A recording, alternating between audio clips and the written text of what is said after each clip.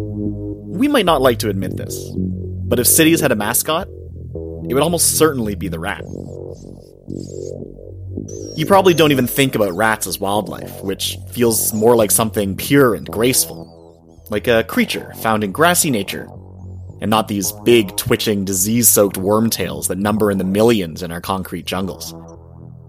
You're probably either trying not to think about them at all on a daily basis, or you're actively trying to destroy them. I mean, New York City has even hired a rat czar to lead its war against their 2 million plus rats. Who knows, if the city wins, maybe New York's pizza slices can soon breathe a sigh of relief. But rats are actually kind of a perfect reflection of cities, too. They're resilient, they're protective, and they find a way to survive. What's more, there are so many rats in cities because of us. It turns out, cities aren't just concrete and glass. They're ecosystems. And in those ecosystems, we're giving rats exactly what they need to thrive.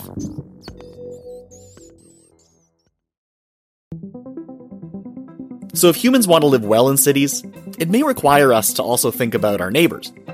To be more specific, I'm talking about the ones in nature. Maybe not so much for rats. Those guys are disgusting. But maybe we don't always need to see wild animals as a threat that we need to kill. Like when a coyote wanders into our neighborhoods, or a raccoon gets into our trash bins, or a bunch of bats find a home under our bridges. Could making our cities a better place for humans and non-humans actually help us both? Welcome to City Space. I'm your host, Adrian Lee. After the break, we'll speak with environmental historian Peter Alagona to better understand that complicated relationship between animals and cities.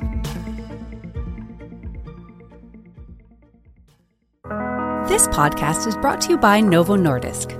For 100 years, Novo Nordisk has been working to help people with chronic diseases live full and healthy lives, driving change for the health of generations to come, with the ultimate goal of a world free from the burden of chronic disease.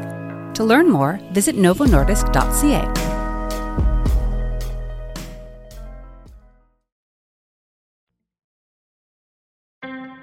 Peter Alagona is a professor of environmental studies at the University of California, Santa Barbara.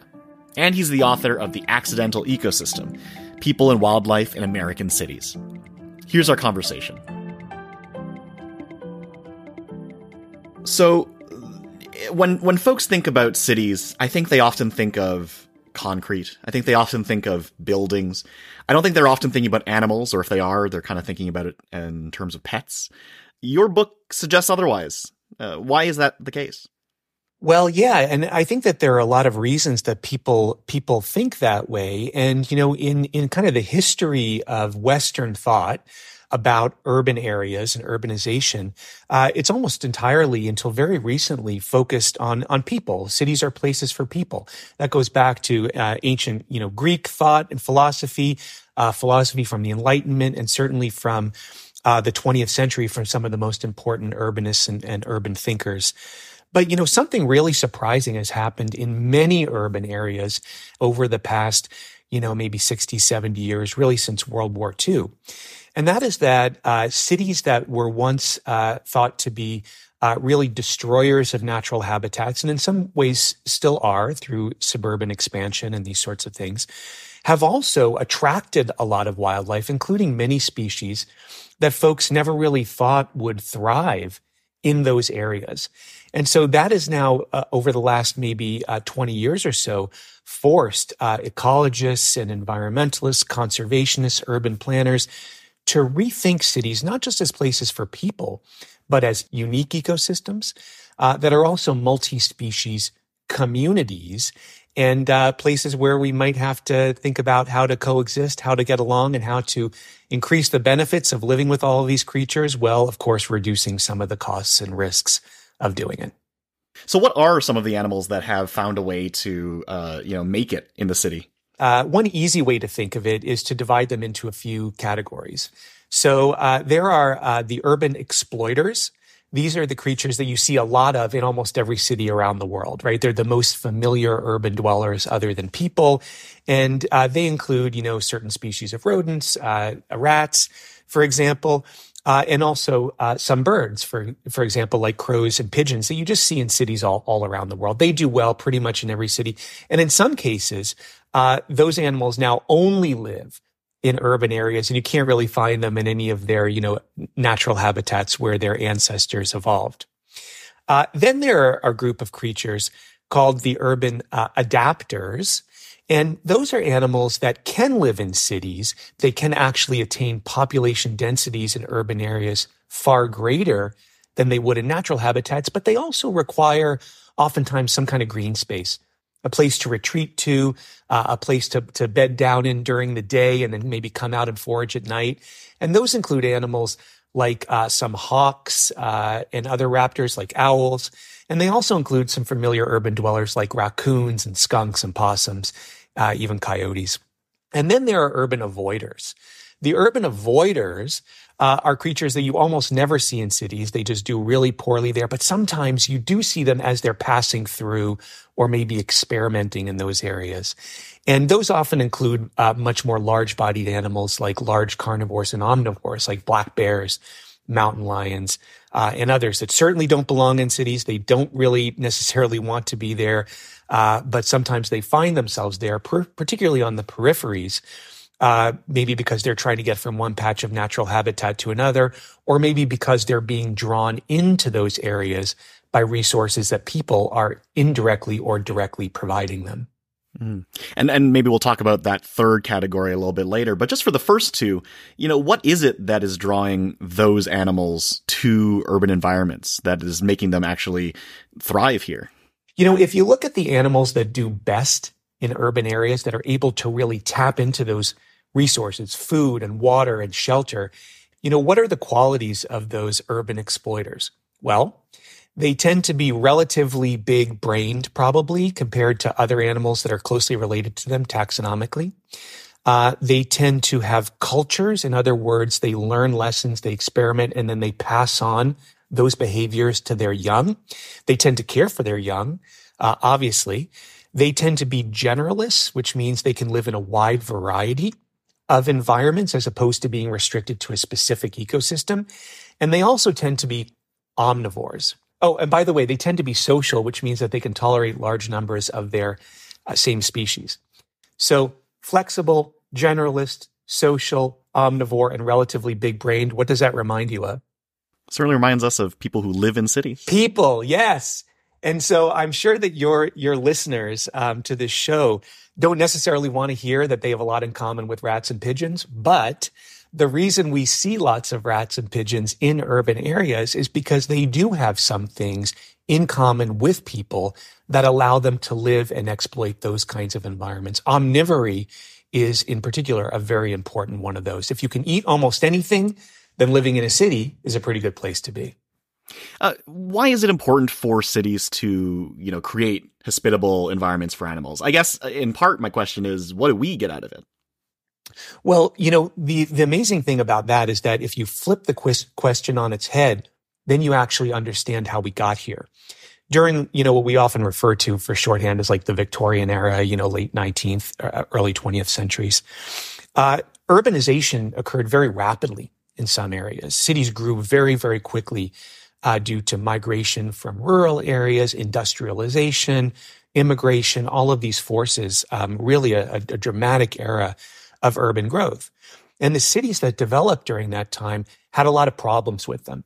There was a lot of poverty, there was violence, there was social conflict, there was a lot of pollution, a lack of sanitation, a lack of access to fresh air, open space, clean water, all of these things.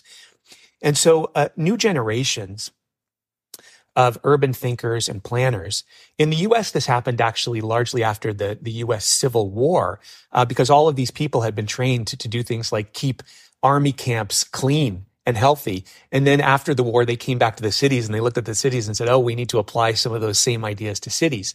But it happened in other parts of the world too, that the idea was to make cities cleaner and greener for people.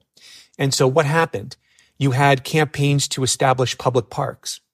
You had campaigns to clean up urban areas where there were a lot of domesticated animals wandering around for better and worse. There was a lot of conflict around that. You had campaigns to plant trees in urban areas, which in some cities had actually been outlawed for many years because trees were seen as fire hazards during a time when most buildings were constructed primarily of wood.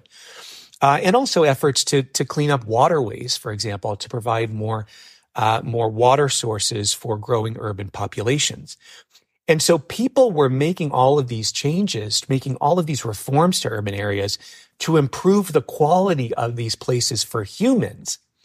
These same things, tree planting, for example, enabled eventually, decades later, many wild creatures to return or come to these places for the first time, in part because of things that we had done to try to improve the quality of life for people. And so, to come back to your question, what I would say that we can learn from that is that the things that we often do to improve quality of life for people sometimes do tend to help other creatures, not always, but sometimes, and vice versa.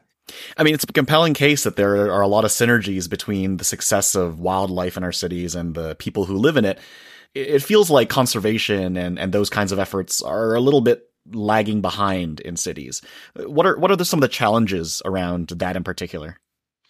So when you think of cities as just a place for people, then conservation is something that happens out in the countryside or in the national park. And so in urban areas, the paradigm has not really generally been conservation. It's been pest control. And so a big part of what I was trying to do with this book is to say that, we have this accidental ecosystem. That's the name of the book. And the reason for that is that things that we often did for people turned out to bring all these animals in. And so now we have more animals than we've had in many cities for a very long time. And what we need to be doing is thinking maybe for the future, not of an accidental ecosystem, but a more intentional one. And so what does that mean? That means rethinking what conservation means. Maybe conservation isn't really just about limiting hunting or regulating hunting and fishing in wildland areas or setting aside nature preserves. Maybe it's also thinking about rethinking how we do pest control in cities. I often joke with people, well, if you want fewer rats in your city, then maybe one good solution to that is to have more owls, right? We know that owls, are nocturnal animals. They're out at night. There are lots of rodents in our cities at night. And so that requires really rethinking kind of from the ground up what it means to do conservation, how we've thought about pest control, and thinking about creating healthy habitats for people and animals, not just dealing with problems on a one-off basis as they arise. Mm-hmm. The framing of pest control, I think, is interesting because it does label animals as pests, as things we don't want. So as part of the reframing here about whether we need to reconsider animals as pests, I mean, a classic example is rats, right? We have this classic adversarial relationship with them, but at the end of the day, it would seem impossible that we could ever be rid of them. So is it about shifting our mindsets around what is or isn't a pest, or what is the way forward on what we consider pests? That's a great question and a huge topic. So I am not a fan of rats in my home. I want folks to know that. On the other hand, I admire rats, because they are amazing creatures. There's a reason we use them for biomedical research, right? Because they reflect a lot of things about us, because we can understand a lot of things about ourselves and the world through them. On the other hand, I don't think anyone would argue that we need more rats in a place like Toronto or New York City or Los Angeles. So the paradigm has often been you trap them when you find them, or you poison them when you find them. Well, when you trap them, they often suffer, right? And so some people don't care about that. But I think that when we cause animal suffering, we tend to reduce our own humanity in some ways, unnecessary suffering, that is. And then, when we poison them, those poisons amplify through the system. In Southern California, tests have been done on bobcats, which everybody loves. Bobcats don't cause any problems. It's really fun to see them. But something like 85% of the bobcats that have been tested in Southern California have anticoagulant rodenticides in their bloodstream. So they have blood thinners that are used to kill rats in their bloodstream. And so that means that we are unintentionally poisoning the very animals that are helping us to control our pests, the predators. How do we reduce rat populations? Well, it's better to manage the habitat than it is to kill the animals. And so managing the habitat really means getting a much better grip on how we handle our food waste. In the United States, we waste about 40% of the food that's produced and sold in stores. And so controlling our food waste is an important thing, but also to realize that just seeing one of these animals going about its business in an urbanized environment is not necessarily a reason to think that they're a pest or they need to be eradicated. Are there any examples you could point to of interesting ways that cities have engaged or embraced or integrated an animal that once was sort of seen as a threat or a nuisance, and the way that they did that actually benefited the city more broadly? For those of folks who are not familiar with this story, Austin, Texas is a city that has boomed, has become one of the biggest American cities over the last several decades. And so there's been a lot of development and a lot of upgrading of infrastructure. Back in the 1980s, a key bridge going through the city over a body of water that passes right through downtown was reconstructed, the Ann Richards Congress Avenue Bridge. And when they rebuilt the bridge, the engineers recognized that because Austin is a place that gets very hot during the summertime, you needed to provide space between the key members, steel and concrete, to expand and contract over time with the heat in the city. So it was an engineering design intervention. And so on the underside of the bridge, they left these gaps, these small gaps for the members to expand and contract with temperature. Well, it turned out that at around the same time, there was all this development going on out in the suburbs. Some cave habitat, very important karst limestone cave habitat, had really been demolished or disturbed. That was reducing habitat for migrating populations of bats, including Mexican free-tailed bats. Well, some of these Mexican free-tailed bats started roosting on the bottom side of the bridge. And before they knew it, Austin had a situation where there were bats sort of all over the place. And they were not just on the other side of the bridge. They were on other structures, stadiums and things.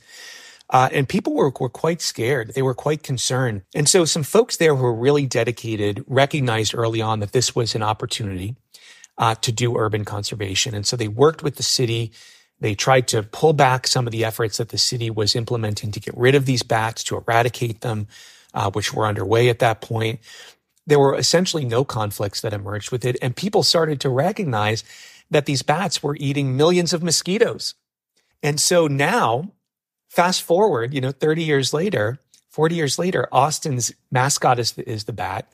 And in the summertime, you can go there, you can rent a kayak or get on one of these booze cruises in the evening in the summertime and go out there and have a glass of wine and watch the bats come out from under the bridge and eat all of these insects. And it's a big party. It's one of the best parties in Austin. And that's kind of an amazing thing. So what you have there is an example of people's attitudes changing. You have a changing ecosystem creating changes in the way that animals use it and occupy habitat. You have the city adjusting to it and embracing this. And you have benefits that include the kinds of ecosystem services of the bats reducing insect pests, while also providing an economic boon for the city of all of these people who go there to see that and to participate in that wonderful kind of spectacle on a summer evening. And so that's the kind of thing that I talk about and I would love to see a lot more of from a lot of other cities. That was fascinating. Thanks so much, Peter, for joining us. Thank you so much, Adrian. Okay, so as Peter just laid out, it can be a really good thing for cities to consider nature and integrate at least a little bit of wildlife into the mix. But how can cities do that better? We'll discuss after the break. Since the beginning of our company, Novo Nordisk, 100 years ago, we have been working to help people with chronic diseases live full and healthy lives.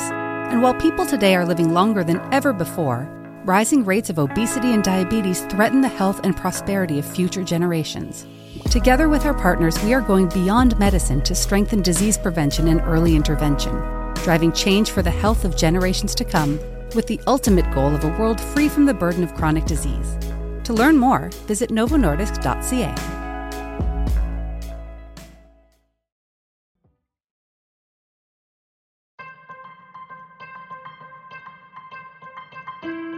Erica Spotswood is a senior ecologist at Second Nature, an urban planning consultancy specializing in integrating nature into urban design.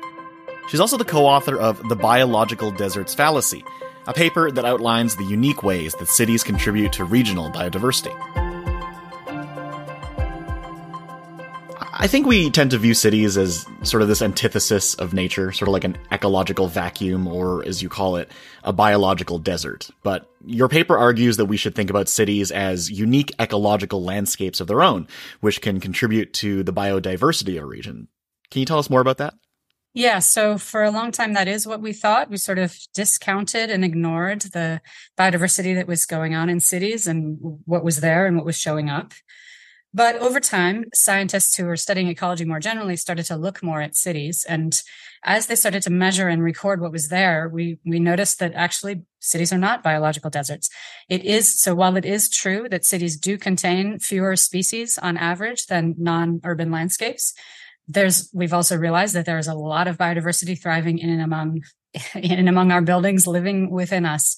These are sort of maybe accidental habitats and accidental ecosystems, but they are thriving in and among our midst, even though we're not paying attention to them and not really even noticing them.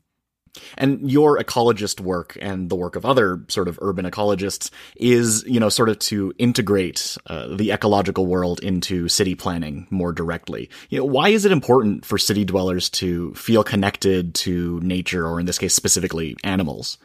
Yeah, so I think there's reasons that have to do with us and reasons that have to do with biodiversity. So the sort of intrinsic reason why we might care about biodiversity in cities is because the animals in particular, they're already there, right? If we know that they're there, then I think there's a moral argument to be made that we should be taking the best care of them that we can in the places where they live.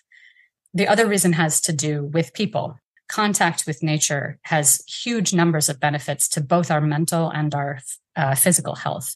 Living in close contact to nature has been associated with lower odds of depression and a huge number of other measures of mental well-being as well. For wildlife in particular, what we know there is that having contact with animals also can make us feel good. So for example, there's been a couple of studies recently that have looked at the mental well-being benefits of being exposed to bird song, that have found that just being surrounded by bird song makes us in a better mood and makes us feel good. And then there's also the potential for unique wildlife encounters can often inspire awe and sort of transcendent experiences that can stay with us for a long time. So I think one of the sort of major issues when we think about animals in the city is that there are these moments of conflict and confrontation, this idea that humans need to be safe from animals. On the flip side, we're kind of where they are. So, are there good examples of places where cities have integrated this kind of thinking, ways to avoid these kinds of confrontation so they don't happen? Yeah, human wildlife conflict is one of the challenges as cities become greener and have more animals in them. This is the new frontier of how we think about biodiversity in cities, is learning how to manage the potential conflicts that can arise. Really, really important sort of next step as cities get greener. And so one city that's been thinking a lot about this is the city of San Francisco. So San Francisco had coyotes in it until about the 1940s, 1950s. People hated them.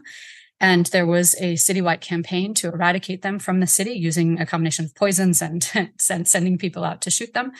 And it succeeded. So by around the 1950s, the coyotes were completely gone from San Francisco. And then in 2002, a couple of coyotes were spotted in the Presidio, which is a very large national park in the northern part of San Francisco, right next to the Golden Gate Bridge.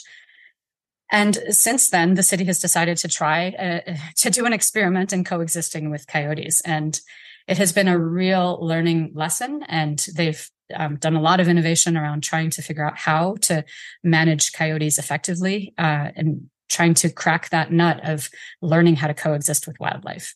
And I think one of the lessons there is that people are not used to having these animals in their midst. And as they come in, we are going to have to sort of make a decision. Are we going to live with them, or are we going to try to eradicate them again? And if we're going to try to live with them, then there's going to be a lot of work that needs to get done in order to make that a solution that can work for folks. So the Presidio, what they've done in the Presidio is they've joined up with the other agencies in the city. So the city plus the Department of the Environment in the city, plus the Animal Control Agency, plus the other park agencies that are also managing other parks in the city, to create a collaborative working group that helps to think through the coyote management in the city. And what that group has been able to do is develop a shared set of protocols so that every agency is managing coyote conflicts in the same way. So that's been really important, because what it means is that if you have an incident with your dog and a coyote and you go to animal control, they'll deal with it the same way as if it happens in a park and you go to the park ranger. They've also put collars on the animals and tracked where they go, and that's given them a lot of insight. And they've learned from that the potential for a human-wildlife conflict with coyotes is mostly centered around dogs that approach coyotes when they're in their pupping season. And so having learned that, they've learned that the best thing to do in the Presidio and the other parks is to close trails to dogs during the reproductive breeding season. And so that's done a lot to minimize conflict. The other thing that they've done is they've had lots of public meetings and tabling events where they've been able to interact with the public in a really extensive way over a long period of time. And the take-home message from this story, I think, is that it takes time. This is a big undertaking to try to educate people and come up with management solutions that are a win-win for both people and wildlife. That's not an easy thing, but I think that there's good evidence from San Francisco that it is working. And what we're seeing now is the Presidio and the other agencies involved in this work are reporting fewer complaints from the public. And while it's anecdotal evidence, they believe that what's happening is people have learned. And as they learn, they know what to do and they're more prepared. And so the conflicts are resolving to some extent themselves on their own. That's not to say there aren't still conflicts, but they are reporting a decline in these types of incidents. Well, how do you make that argument to your average city person? I mean, maybe San Francisco had this education approach down, but what happened to the coyotes in the 40s and 50s, as you said, it worked, right? Eradicating them worked by all measures. So how do you make that argument to folks who ultimately see the wildlife as a threat and believe that eradication is the safest and best option for them? I think that part of this is about education. It's about giving people the information about the risks associated with coyotes. So people may have fear because of what they don't understand. So the first step, I think, is that education. So in the case of coyotes, coyotes do pose very low threat to people, at least to adults.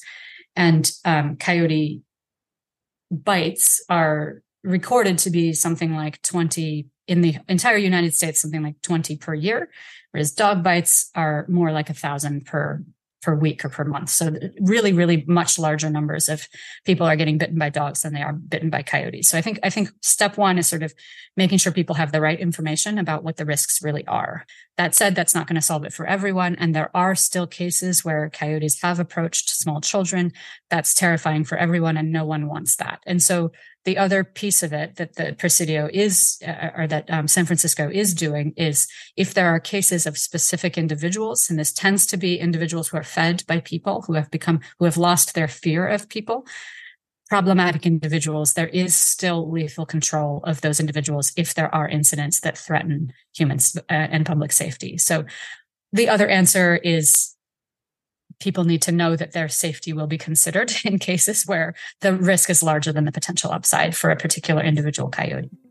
Thanks for coming on. Really appreciate it. Thanks so much for having me. This was really fun. On the next episode of City Space, we're talking about immigration and housing. Canada hopes to welcome a record-breaking number of immigrants over the next 3 years, with a milestone goal of 500,000 new permanent residents by 2025. That's a good thing. But are we thinking enough about where they're all going to live? Competition for housing in our biggest cities is already so stiff. How are we going to make sure there's enough housing for everyone? City Space is produced by Julia De Laurentiis Johnston and Kyle Fulton. Our theme song is by Andrew Austin. Our executive producer is Kieran Rana.